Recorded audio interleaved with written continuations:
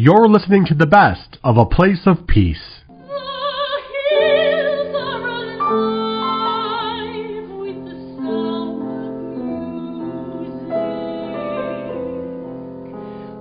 Hello, everyone. Welcome to A Place of Peace. Peggy Stanton here, your host.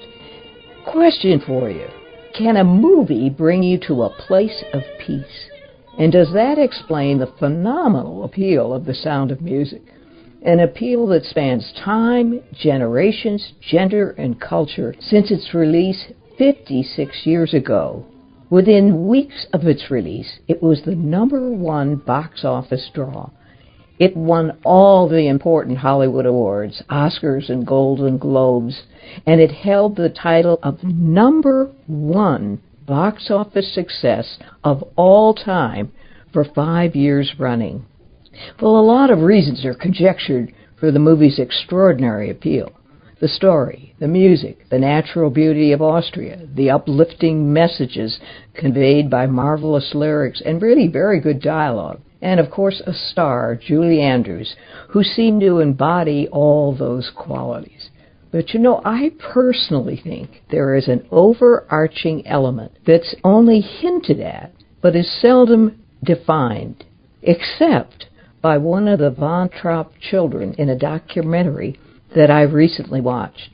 This morning, we're going to relive some of the wonders of The Sound of Music with two of our favorite opera stars, soprano Angela Tice and contralto Anna Maria Cardinale, singing some of the best-loved songs from the movie. And I will share some memories from being on the movie set in Austria. You'd be amazed at the amount of work that goes into the making of just one scene. You have heard Anna Maria and Angela team up twice before on this show for Christmas and Easter concerts, so you know they have both performed professionally across America and in Europe, on screen and off screen. Angela is a soprano soloist who has soloed many times with the Michigan Opera Company, as well as many opera companies throughout America. She's also an educator based in Detroit, Michigan, who debuted at Carnegie Hall in 2019, and she is a much-loved cantor for major Michigan liturgical events. Anna Maria debuted at the Kennedy Center at the age of 14 and toured Europe as a contralto and classical guitarist. She served in Afghanistan as a naval intelligence officer, and she recently authored a new book, Music and the Meaning of the Mass, which was published by Sophia Institute Press. And she, too, is a cantor in her hometown of Albuquerque, New Mexico. So, what made the three of us decide to focus on The Sound of Music for this, shall we call it, summer musicale? #1, it is a love story, and on August 13th, the spotlight was on a real-life Michigan love story when Angela Tice became Angela Kelly. So the show celebrates her wedding this weekend, as well as a woman to whom Angela and I are very devoted, our Heavenly Mother, Mary, whose Feast of the Assumption is also celebrated this weekend. Nice choice, Angela. #2, when I asked the ladies how they liked The Sound of Music, they both expressed a love for the songs. And #3, in my first job as a TV news correspondent on my first trip to Europe, I covered the making of The Sound of Music from the movie set in Austria. Well, enough introduction. Let's launch this show with a prayer. And why don't we just together say the Hail Mary? Shall we do that and get us on the right foot? Or the right note, I should say. You read us. We're with you. Hail Mary, full of grace, the Lord is with you. Blessed are you among women, and blessed is the fruit of thy womb, Jesus. Holy Mary, Mother of God, pray for us sinners, now and at the hour of our death. Amen. Amen. Thank you. Angela, what do you think is the universal appeal of The Sound of Music?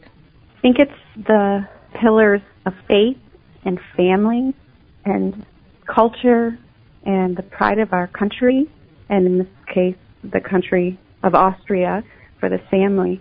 It's all about goodness and striving for that and discovering one's journey through all of that.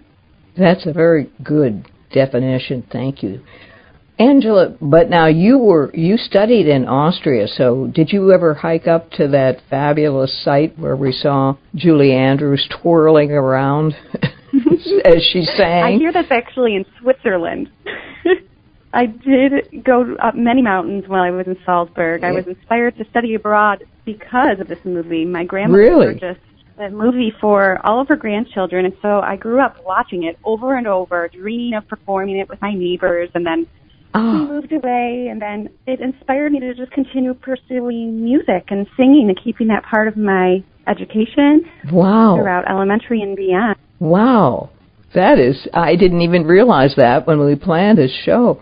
So we're going to lead off with Angela. You can imagine yourself back in Switzerland or wherever you were twirling in the mountains. And here is Angela Tice singing The Hills Are Alive.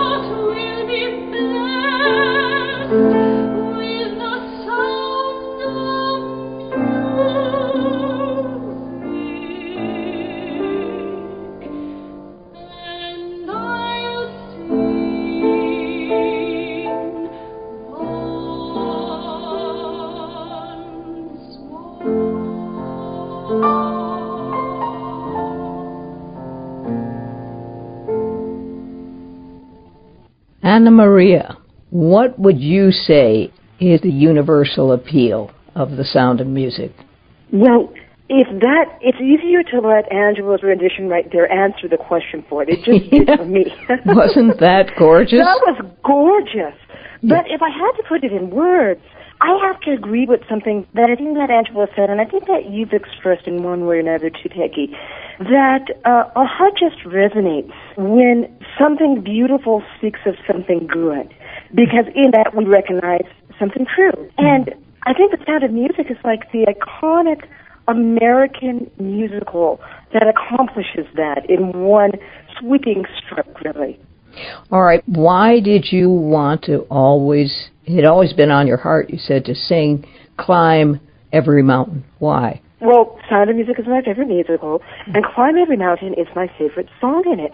Because I feel like The Sound of Music, one of the main themes or the main questions of it is finding God's will in your life. Finding your path, I think, is how Angela just put it. Mm-hmm. And even though Mother Abbess is kind of the secondary character, it falls to her, Mother Abbess is the character who sings Climb Every Mountain, it falls to her to answer that question, really, and she does it in that song. Mm-hmm. And she answers it by saying something so beautiful and so true, which is that, how does she put it, really? What she's trying to say is that God wants you to be happy, and he knows what's going to make you happy. But it's a little bit of a dichotomy because it may not be what you think or what we tend to think, even though Maria kind of hit on it through her experiences with the children and the captain. She says that, what's going to make you happy is the thing that demands the most from you. It's going to be in pouring yourself out fully that you're going to be the most fulfilled. And you've got to do that until you find a place where you're meant to pour yourself out, because we're all meant for a different spot. And I think it's a great anthem. It answers that question that I think is in everyone's heart. All right. Let's listen, and listen especially to the lyrics.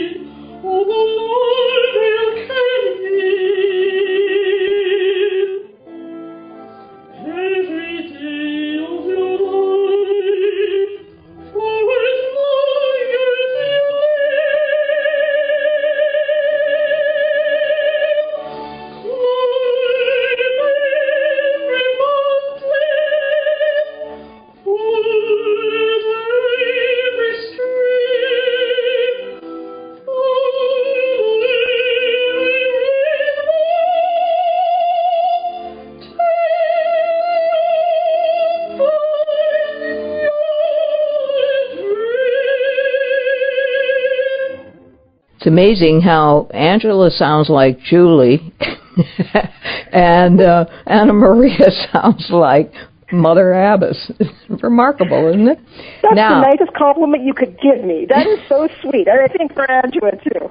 Ladies, you did a genius of putting this thing together. I want the listeners to remember that Anna Maria is in Albuquerque, New Mexico.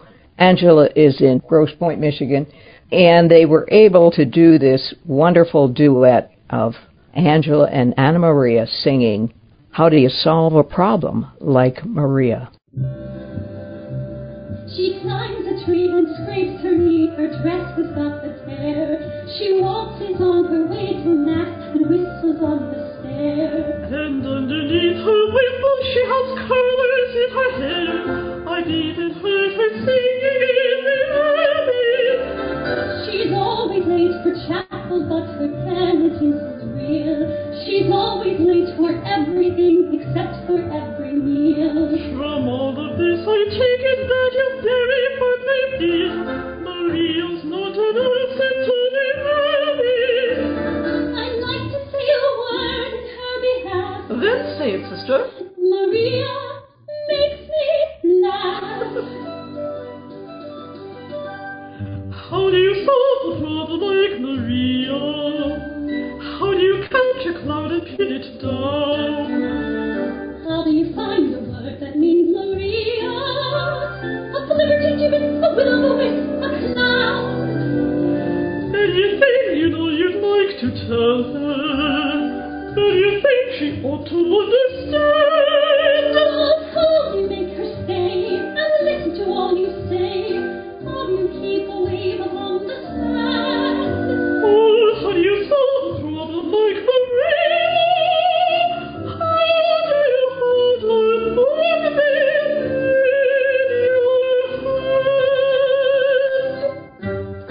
When I'm with her, I'm confused, out of focus and bemused, and I never know exactly where I am.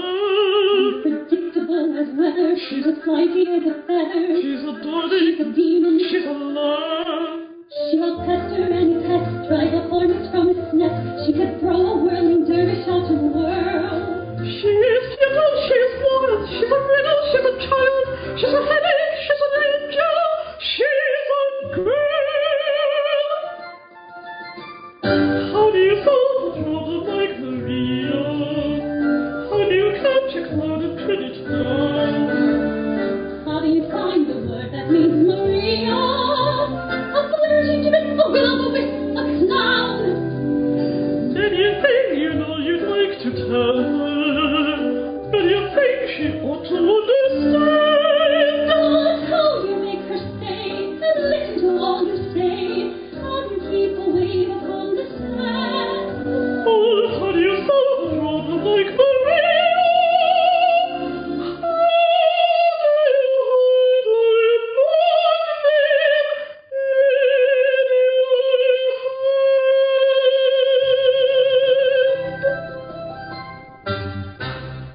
You know, it strikes me as I listen to that song that whereas Maria wanted to give her life to God, and the Mother Abbess made her realize that God had other plans for her, think about this. If Maria von Trapp had been in the convent, her life story and God's will in her life would never have affected as many millions and millions of people who have seen the movie, right? Isn't that true? Aren't God's plans extraordinary? And you could never figure them out if you had to. Yeah, right. All right, so now we come to a song that we picked for Angela because it sort of touches her own life as she sings Something Good.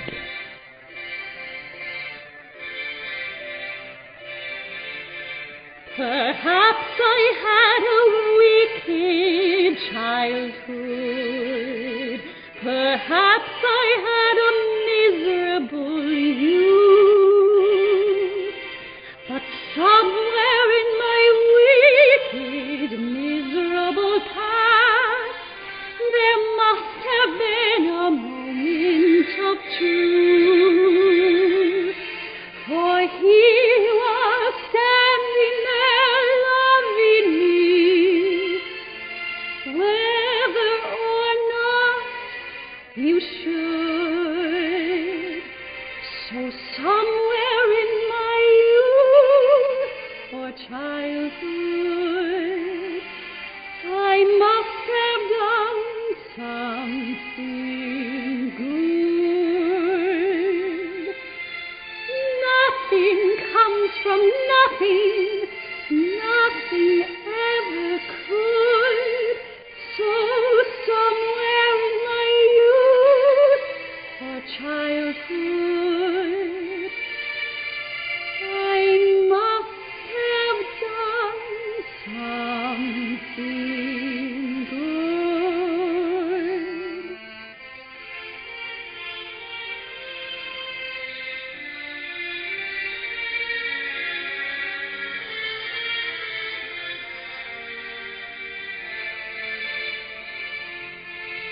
For here you are standing there loving me,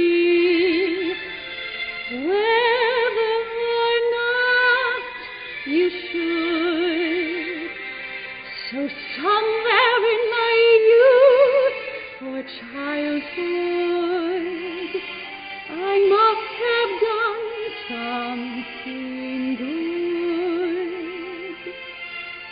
Nothing comes from nothing, nothing ever could. So somewhere in my youth or childhood, I must have done something